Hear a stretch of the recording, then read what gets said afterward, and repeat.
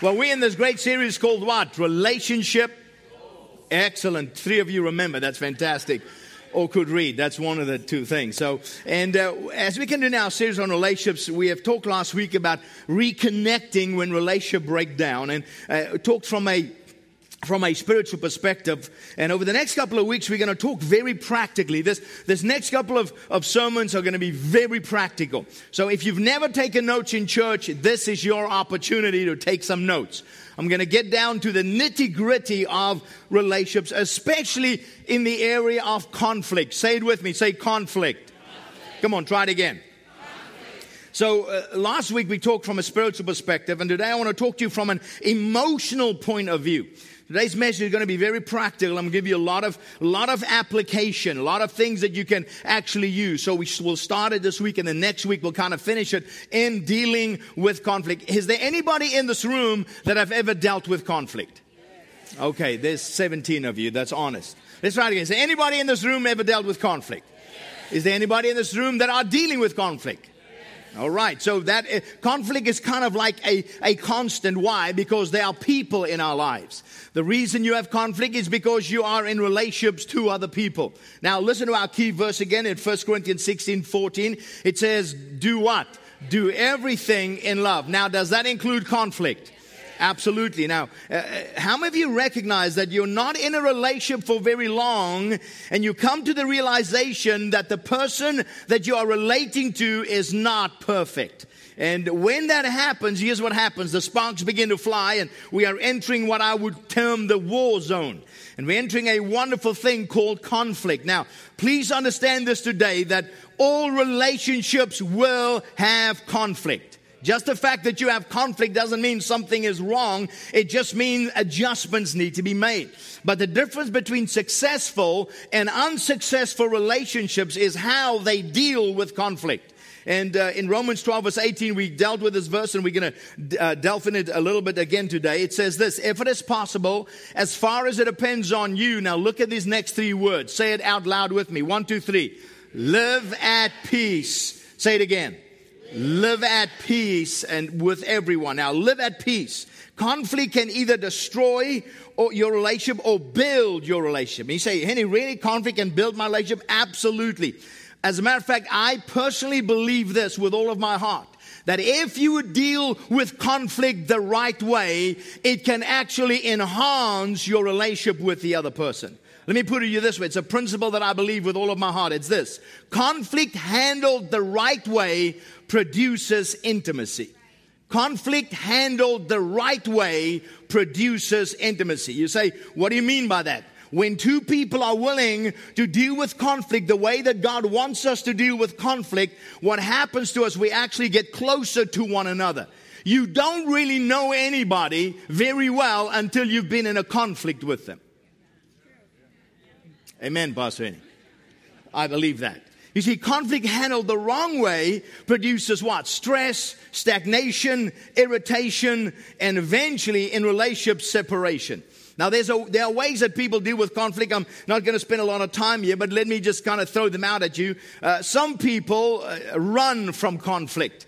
Whenever there's a little stir, whenever there's a little disagreement, they just kind of take off. They just kind of run away. I just don't want to deal with this. Some people ignore conflict. And then sometimes there are just people that the conflict is right there, but, it's kind of the big old white elephant in the room. Not that we put white elephants in rooms, but, this big old white elephant in the room, and nobody wants to deal with it. Everybody knows it's an issue, but nobody wants to touch it. Nobody just, let's just ignore it. Everybody sees that big old wart on your nose, but nobody wants to talk about it. And so we ignore it. Here's another one. Some people hide from conflict. As the first sign, instead of just running, they just hide. They just kind of duck and dive. And here's another one. Some people create conflict. Those that are saying amen, we know who they are. How many of you, don't say this, but how many of you know some people who just create conflict? Their job is just, wherever they go, conflict is going to happen. I mean, they just create it. They are just conflict creators. And then the last one, and this is really the best one, some people deal with conflict. And really, that is the only way to handle it. You got to deal with it despite, and here's the problem, because here's why sometimes we don't deal with it. It's what I call the fear factor. We're afraid. There are 4 words that strike fear into the heart of every man coming from his wife. We need to talk. Boys, can I just have an amen for those of you that are married? For those of you who are not married, you don't care. But anyway, it's the reality. We need to talk. And suddenly those words is kind of, they can tell you anything. But when your wife says we need to talk, there's suddenly this, what? Everything, what now? What did I do? We kind of begin to, and it's the fear factor. And sometimes we don't want to deal with it because we're afraid of what might happen, or because we've experienced conflict in the wrong way and we haven't dealt with it the right way. And so here's what happens. We become defensive. We become distant. We become, somebody says something, so we begin to defend. Yeah, but wait a minute, our wife, your wife or somebody else wants to address an issue in your life, and, maybe an anger issue, and say, honey, we really need to talk about the anger issue. You go, anger issue? What anger issue are you talking about? We begin to get defensive, and we begin to defend our own turf, and then we begin to be demanding. And then there are some sick people who love conflict. Let me just say this as lovingly as possible. If you love conflict, you really need help. Because anybody in their right mind does not. I don't know about you, I hate conflict. Is anybody else with me? I hate when things are not right between me or any other person. I'm not created like that. I don't like it. I don't like it when there is indifference with people that I love, people that I care for. Because conflict can hurt relationships deeply. It can damage families. It can destroy marriages. And I want you to note in Matthew chapter 12, and we see Jesus respond to the Pharisees when they kind of accuse him of casting out demons by the power of the prince of demons. Jesus was casting out demons. Say, oh yeah, he's doing it because, he's doing it by the power of the prince of Beelzebub. And Jesus makes a powerful statement that he says that even the devil understands this. Notice this. I'm reading out of the Message. I'm going to read out of 3 different translations to kind of let us see the emphasis of this. Jesus confronted their slander. A judge who gives opposite verdicts on the same person cancels himself out. A family that is in constant squabble disintegrates. Now look at the emphasis here in Matthew 12:25. Jesus knew their thoughts and replied, any kingdom divided by civil war is doomed. A town or family splintered by feuding will fall apart.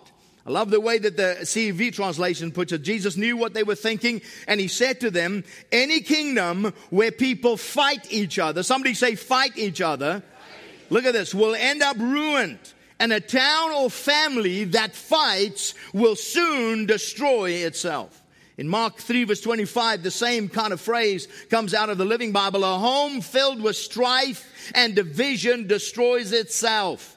God has not built us to be people to live in constant strife. And the Bible is very, very clear how destructive conflict, squabbling, arguing, fighting can be. And therefore, I think we ought to learn how to deal with it. The honest part is that most of us, and maybe some of you are further along than I am, but I believe most of us have never been taught on how to really work through some conflict in our lives. Because here's what you have to understand in life, because life is not static and people are not static. People don't remain the same. People change. And because of that, there is motion within people. There's motion within emotion, and that motion causes friction. So there's movement. How many of you know movement causes friction? And so when there's movement, there's challenge. And there's a challenge in my heart and there's a challenge in your heart because we're going to have conflict. But there's a reason why. There's a reason why. The root of conflict, we find this in James chapter 4. Listen to this. Why do we fight? The Bible is very blunt. It says there's one reason for it, and we find this in verses 1 to 3. It says this. Why do you fight and argue with each other? Anybody want to know? Look at this. Why do you fight and argue? Isn't it because you are full of, come on, you can help me preach, full of selfish desires that fight to control your body? So the Bible is clear. The reason we fight, the reason we squabble, the reason we argue is because we have what? Selfish desires. Now notice verse 2. You want something you don't have, and you will do anything to get it. You'll even kill. But now you still cannot get what you want, and you won't get it. Somebody say, I won't get it Look at this. By what? Fighting and arguing. So there is the selfish desire. There's this need, I think, that needs to be met. And I cannot meet it. So because this need is going unmet now, there's this squabble, there's this arguing, there's this fighting about this need that's unmet. And so I'm fighting about it because I'm trying to gain it. And James writes and he says, hey, all your arguing, all your squabbling, all your fighting is not going to give the very thing that you think you so badly need. Now notice he goes on. He said, but you still cannot get what you want, and you won't get it by fighting and arguing. You should what? Pray for it. Yet even when you do pray, your prayers are not answered. Hello. Because you pray just for... Anybody out there? Write this down. The root cause of conflict is competing desires. The root cause of conflict is competing desires. I want what I want. You want what you want. And we have competing needs and interests. And because we are different in so many ways, conflict is inevitable within our relationship. So the question then becomes, how can we deal with it in a healthy way? So today we're going to look at how to have a good fight. In the words of that great theologian, let's get ready to rumble, okay? So we're going to talk about it, when we do address it, when we do come to a place where we address it, let's talk about it real quick. And I'm going to give you kind of 3 ideas that I believe will help you emotionally. Let me just say this before I say this. Let me say this. It is always more rewarding to resolve a conflict than to dissolve a relationship. Did you hear what I said? It is always more rewarding to resolve a conflict than to dissolve a relationship. And you have the choice. And there's such a reward when people come and they work through the process and they work together, whether it's a friendship, whether it's a marriage, whatever it is, and they work through it and they get to the other side of it and they start putting all their defenses aside and allow God to begin to deal with the issues in their heart. It's so much better. It's the way that God has ordained for us as Christians to do, that we deal with it. We deal with one another. We talk with one another. We work through that conflict instead of just running away from it. Let me just say this. If you leave one place because you didn't get along and you go to another place, you're going to find 5 other people in the other place that's exactly like the person you left. It just works like that. And why is it? Because it's not just about the other person. God is trying to work something out in you. So over the next couple of weeks, let's talk about how to have a good fight. Anybody want to learn how to fight? Now, I'm not talking about beating somebody physically. I'm saying how to learn to have a good fight when we work through a relationship. Here's the first one. Number 1 is you got to prepare for the fight. And in preparing for the fight, there are 3 ingredients that I'm going to give you today that I believe are crucial. If you don't have them, you'll find yourself in a place where your conflict leads to actual walking away from it instead of really helping you resolve the issues. Here it is. How to have a good fight. Prepare for the fight. Number 1, you pray. You pray. You talk to God. Now, believe me, there's a lot of people that are trying to deal with conflict and they've never talked to God about it. Before you talk to the person that you're about to talk with, talk to God about the conflict. You pray about it. You admit it to Him. Honestly, sometimes you may end up solving it right there and then.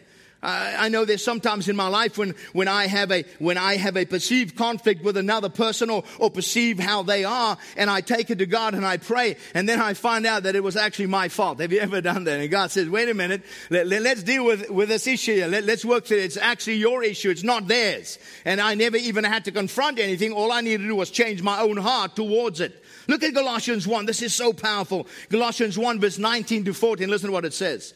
So we have not stopped praying for you since we first heard about you. We ask God to give you complete knowledge of His will and to give you spiritual wisdom and understanding. That verse is so loaded with spiritual impetus, it's not even funny. It says we ask God to give you what? To give you complete knowledge. Somebody say complete knowledge. Complete knowledge of what? Of His will. Anybody want the will of God in your life?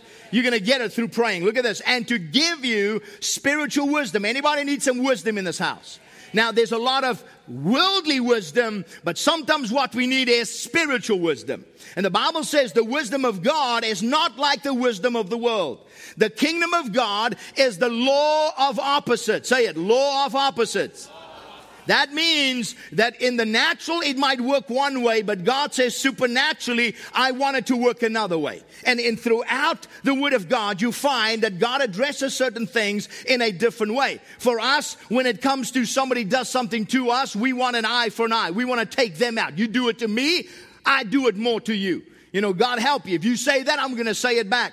But in the kingdom of God, how many of you know that's not how it works? If somebody offends me, my job is to do what? To forgive them. My job is to release them. My job is not to speak evil of them. Now that takes a little bit of power and a little bit of supernatural control. The Bible is so clear about this. It says, love your... We talked about this before. Let's try it again. Love your enemies. Okay? And even your frenemies. I mean, you love them. You have to love them. That's the principle that applies in every single thing. It's the kingdom of opposite. He says in order to have, you have to keep. No, that's the world, right? That's worldly wisdom. Say, if you want to have, what do you have to do? You have to hold on. But God says, if you want to have, what do you got to do? You got to give. It works opposite. So it's the kingdom of opposite. So we know that's spiritual wisdom. So Paul is saying, hey, I don't want you just to have natural wisdom. I want you to have spiritual wisdom. And notice, and what? Understanding. Now, why is this so important? Look at the next verse in your notes. I love this. Then the way you live, somebody say the way I live, look at this, will always honor and... Stop there for a moment.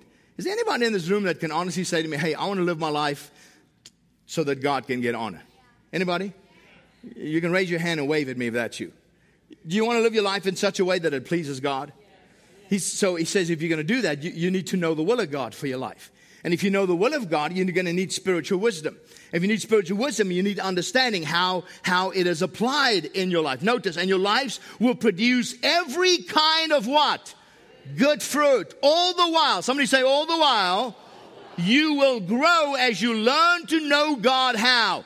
Better and better. All of that stems from the fact that you went to God and asked God. You prayed for it. Look at this. We also pray that you'll be strengthened with all His glorious power, so you will have, watch this now, all the endurance and patience you need. May you be filled with... Is it not true that we want our relationships to produce what in our lives? Joy. That's what we want. We love one another. Is it not so much fun?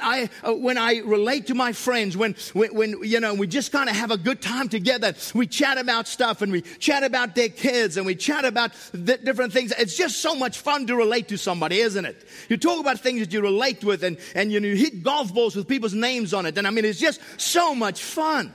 It's just kind of relating and talking and chatting back and forth and just having a good time. It sounds to me like none of you know to have a good time.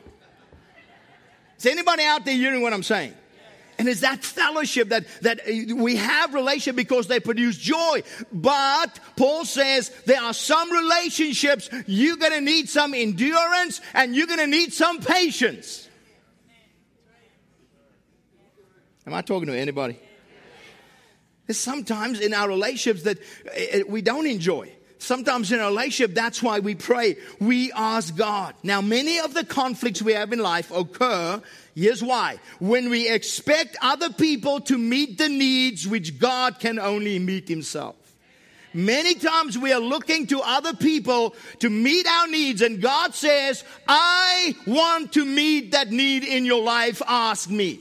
He says the solution to conflict resolution is not to fight, but to ask me. I've heard people say this, if I just get married, all my needs will be met. Come on now. Come on now. Let's not be silly here. If I could just meet the right person, man, then the need in my life will be met. So no matter how wonderful that person is in your life, you will never meet a person who can fully meet all your needs. Why? Because God designed you in such a way that only He can meet the deepest need of your life. And until you as a Christ follower go to Him and ask Him to help you to know that He can fulfill the need in your life, that emotional need in your life that somebody else cannot, you are always going to have conflict with people. But when I'm expecting someone else to meet, and you say, well, how do I know? Here's a telltale sign. When you are expecting somebody else to meet your need, there's a warning light that comes up in your emotions, and it is a thing called anger. Anger is like a red flag. It's a warning light that says, I'm expecting someone else to meet my needs that God wants to meet in my life. I'm asking somebody else to be God in my life. And can I tell you something? That is unfair. That is unfair. So before we address anybody, before we want to confront anybody, whether that be somebody we know very well or not, before we do that, the first place we go to is a place of prayer. That's the first place of preparation. We pray, we ask God for wisdom, we ask God for knowledge, we ask God for understanding, and we ask God, Lord, if there's anything in my life that I'm hoping somebody else would meet that need, help me so that you can fulfill that need in my life. There's a place called repentance. And I know we don't like that word nowadays in modern church. But how many of you know there is a thing called repentance? There's a thing called you're doing the wrong thing. And repentance just simply means to turn around.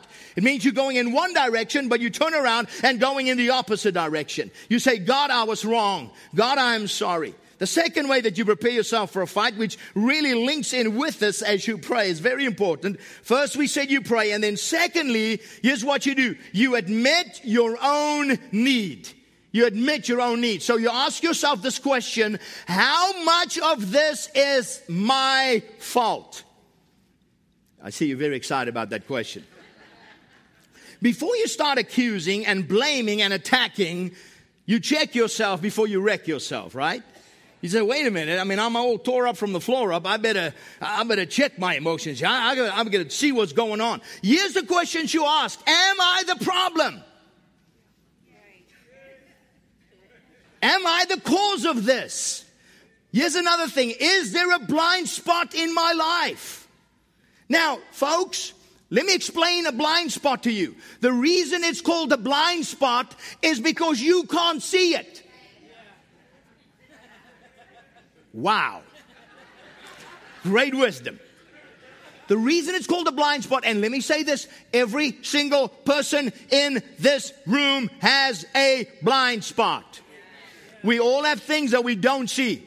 We all have things that we don't recognize. We all have things and that's why God puts other people in our lives to help us see things from a complete perspective, not just from our own perspective.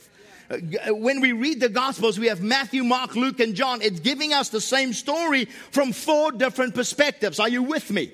And so what we need to see, because sometimes there's a blind spot in your life. You don't see it. You don't know it. You don't recognize it. And there's not one person in this room who goes, well, I don't have a blind spot. There you go. There's your blind spot.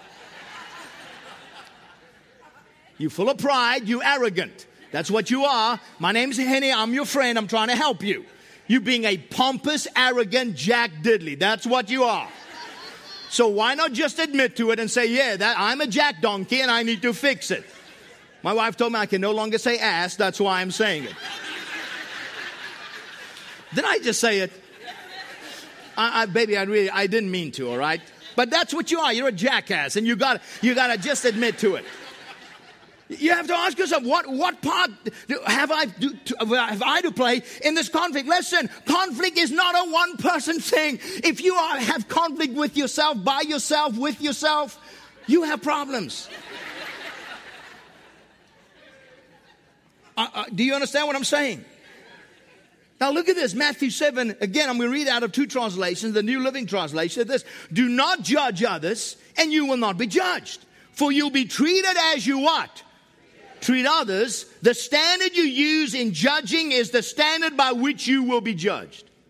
So whether you like, I don't have to live that. Listen, whatever standard you judge by, that's the standard God expects you to live by. Look at this in Matthew 7, verse 1 and 2 out of the Message. I love this. Don't pick on people. Jump on their failures. Criticize their faults. Unless, of course, you want the same treatment. That critical spirit has a way of boomeranging. Woo. Come on now, somebody. Am I preaching yet? Yes. Let me tell you something. If you have an issue in your life, if you have, and this whole critical spirit about already, always pulling other people down. Just pulling other people down or talking behind other people's backs and that kind of gossip. You got to deal with it. You got to deal with that thing in your life if that's what you have. And sometimes you don't even realize it. And somebody has to walk into your life and say, listen, man, every time you talk about everybody else. You ought to do something very spiritual. It's called shut up. That's what you ought to do. Listen, if somebody comes into your life, let me give you some advice. This is how we keep the harmony and unity within families, the harmony and unity within relationships, the harmony and unity within church. If somebody wants to gossip about somebody else, tell them, hey, stop. In the name of love, before you break my heart. And say, do you see these two things? There is not a sign saying garbage dump. So don't come and dump that trash here. Shop's closed. If you have an issue, the Bible says in Matthew 18:18, here's what you do. You go to that person and you sit with them privately first and you deal with it before you want to, let's have a prayer meeting about Sister So-and-so. Come on now, Sister Bucketmouth. That's the problem. We keep, and it destroys you. And listen to what the Bible says. The Bible says in Proverbs, it's a scary verse for me. It says this. It says, God hates him who sows discord amongst brethren. It doesn't even say God hates the discord. He says God hates him who sows discord. If you come in little schism, little tears, and you go and you drop little things and you talk about other people, you got to stop it. Are you with me? You got to stop it. And this is exactly what Jesus said. He says, man, that critical spirit that you're always throwing out to other people, he says, guess what? That's got a way of coming back to you, and it's going to visit your house. Don't do it. When you are in a conflict, before you start to get the sawdust out of your husband's or wife's or friend's eye, get that telephone pole out of yours. Ask, am I the problem? Am I being demanding? Am I being unrealistic? Am I being oversensitive? Am I being impatient? Am I being insensitive? Am I the problem? I'm just wondering how much conflict resolution we will have if we just first and foremost admit our own need within that problem. There's no such thing as a one-person problem in a family. If we have family problems, it's not your problem. They are our problems. If there's a problem, it is our problem. The Bible says this in 1 John 1:8. If we say we have not sinned, we are just deceiving ourselves, and the truth is not in us. Man, I'm preaching way better than you saying amen. It's getting down here. Nice. Be honest. We know that no one is perfect. We all make mistakes. We all do dumb things. Can we just admit that this morning? We all do dumb things. We understand that. And you must admit you're part of the problem. You must admit it. Because until you admit it, you can never be set free from it.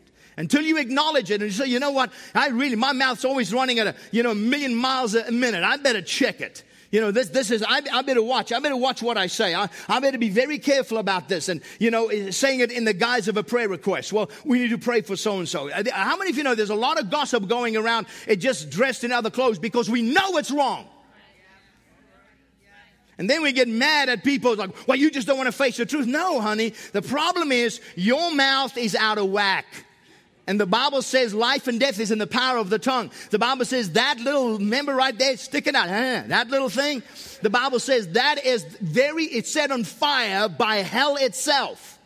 Now, why does it say that? Why does James use such vivid description? Because how many of you know you can start a fire emotionally in people by what you say?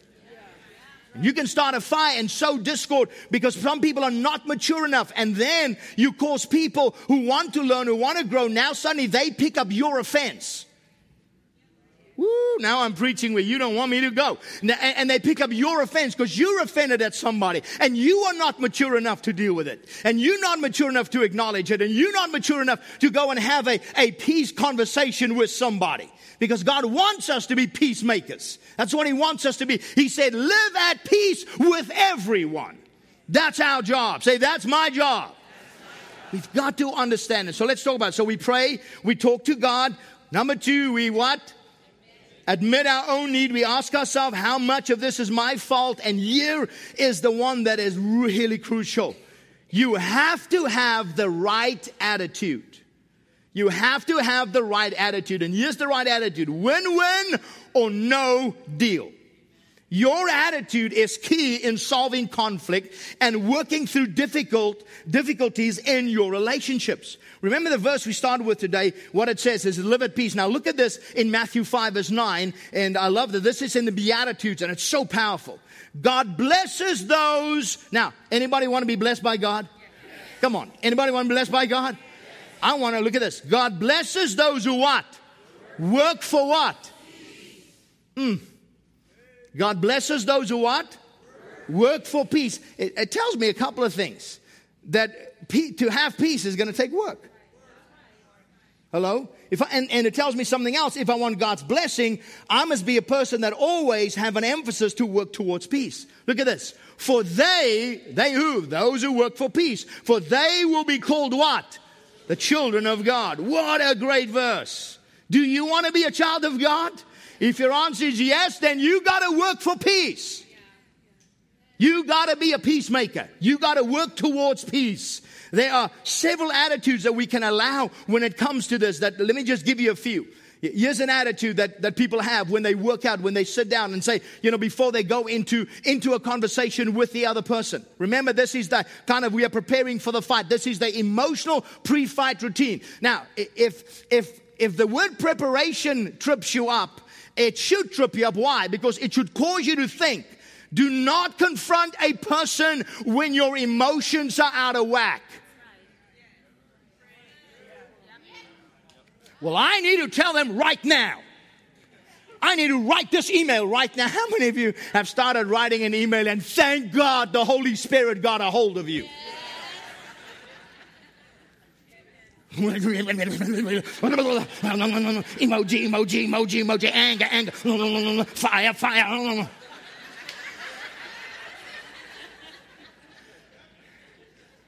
One of the things that I've learned is always, if I write a response, I always get somebody else's opinion in it. I always ask my wife, I will ask some of the staff, I say, hey, could you just read this, just make sure that I'm not out of whack, because I need to be checked.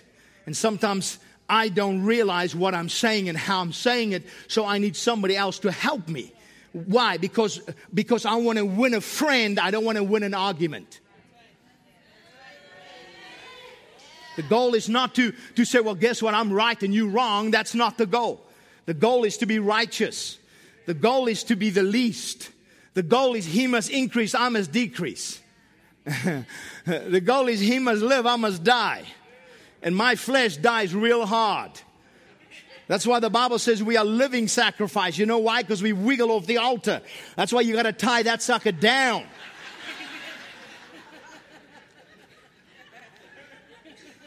Are you okay out there this morning? Am I talking to the right people? You need to understand this. Here's the first attitude. I win, you lose. And this is one of reacting. This is the one I win. I assert my will and you give in to it. I'm totally right, you are totally wrong. My way is the only way. And some of you fight this way in marriage, and you just keep on going until you win. Until you get your way, regardless of what it does to your spouse, regardless of what it does to the other. You just keep on pushing, nag, push, nag, push. The Bible says, and this is not just wives. How many of you, we got some nagging husbands too. We call them winos. They whine. All right, but it's kind of, you insist, it's my way. I win, you lose, no matter what. I'm right, you're wrong. That is not the attitude that you need to have. That's not how you deal with it. Here's another attitude. You win, I lose.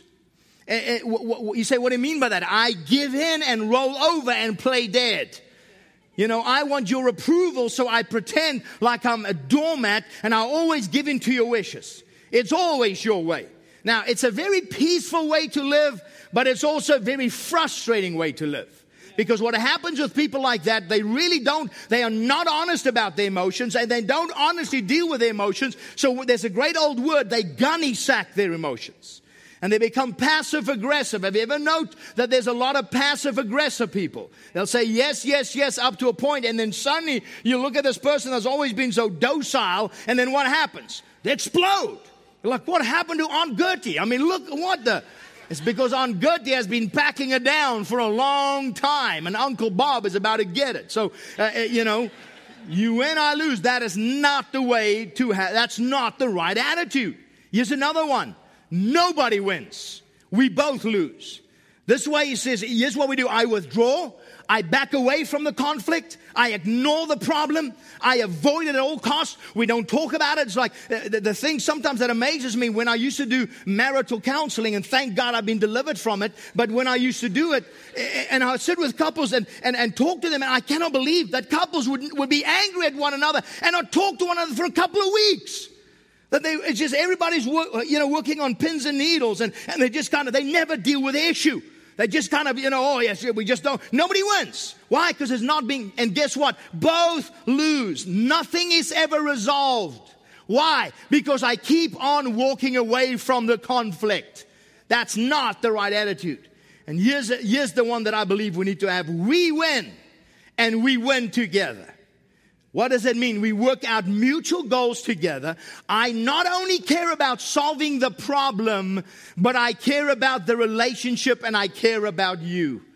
I want us to have a mutually satisfactory resolution to this conflict. Why? Because you're so important to me, and the relationship is so important to me. Now, once we prepared ourselves in this way, spiritually, emotionally, now, and we've checked our own attitude, not only towards the circumstance, but especially towards the person. Only then should we move to the next phase, which we'll be talking about next week. But only then is when we are going to discuss the sit down and how to actually talk to somebody and how to have a conversation with somebody that you are in conflict with. But in order to finish this, let's go to Philippians chapter 2. And I want to show you this incredible verse when it comes to attitude. It's very familiar, but let me show you this. Look at this. Is there any encouragement from belonging to Christ? Any comfort from His love? Any fellowship together in the Spirit? Are your hearts tender and compassionate? 4 great questions, isn't it? Now look at this, verse 2. Then make me truly happy by agreeing wholeheartedly with each other, loving one another, and notice this, and working together. Somebody say working together. Oh, come on, say it like you mean it. Working together how? With one mind and here's something we're going to be reminded again. Look at verse 3. Don't be selfish. Don't try to impress others. Be humble, thinking of others as better than yourselves. Don't look out only for your own interest, but take an interest in others too. And look at verse 5, because here's the kicker. You must have the same attitude that Christ Jesus had. What? You must have what? The same attitude that Christ Jesus had. Now, Paul doesn't make this a suggestion. He makes this an imperative. He says, if you're going to have this, if you're going to have this comfort of love, if you're going to have this fellowship, if you're going to have this love towards one another, if you're going to work stuff out, he says the imperative is that you have the same attitude as Jesus.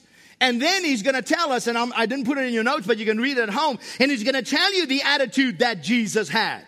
And he says this, who being in the form of God, did not consider it robbery to be equal with God, but stripped himself and made himself of no reputation, coming in the form of a servant, in the likeness of a man. He humbled himself and became obedient to the point of death on the cross. Therefore, God has highly exalted him and given him a name above every name, that at the name of Jesus, every knee should bow and every tongue should confess to the glory of God the Father. Therefore, my beloved, now I encourage you to obey, not in my presence only, but also in my absence. And then he says something in verse 13 that's powerful. Therefore, work out your own salvation with fear and trembling, for it is God who is at work within you, both to will and to do for his good pleasure.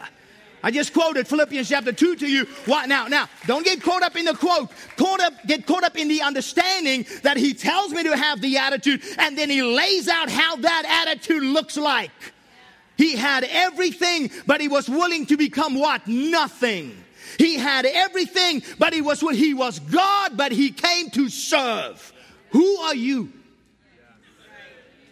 See, within the conflict, within our relationships, when we want it to be self-serving, we will continue having great difficulty.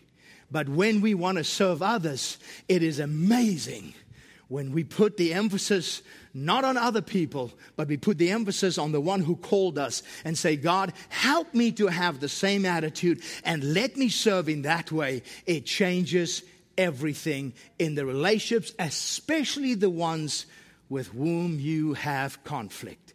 Jesus did not die for good people.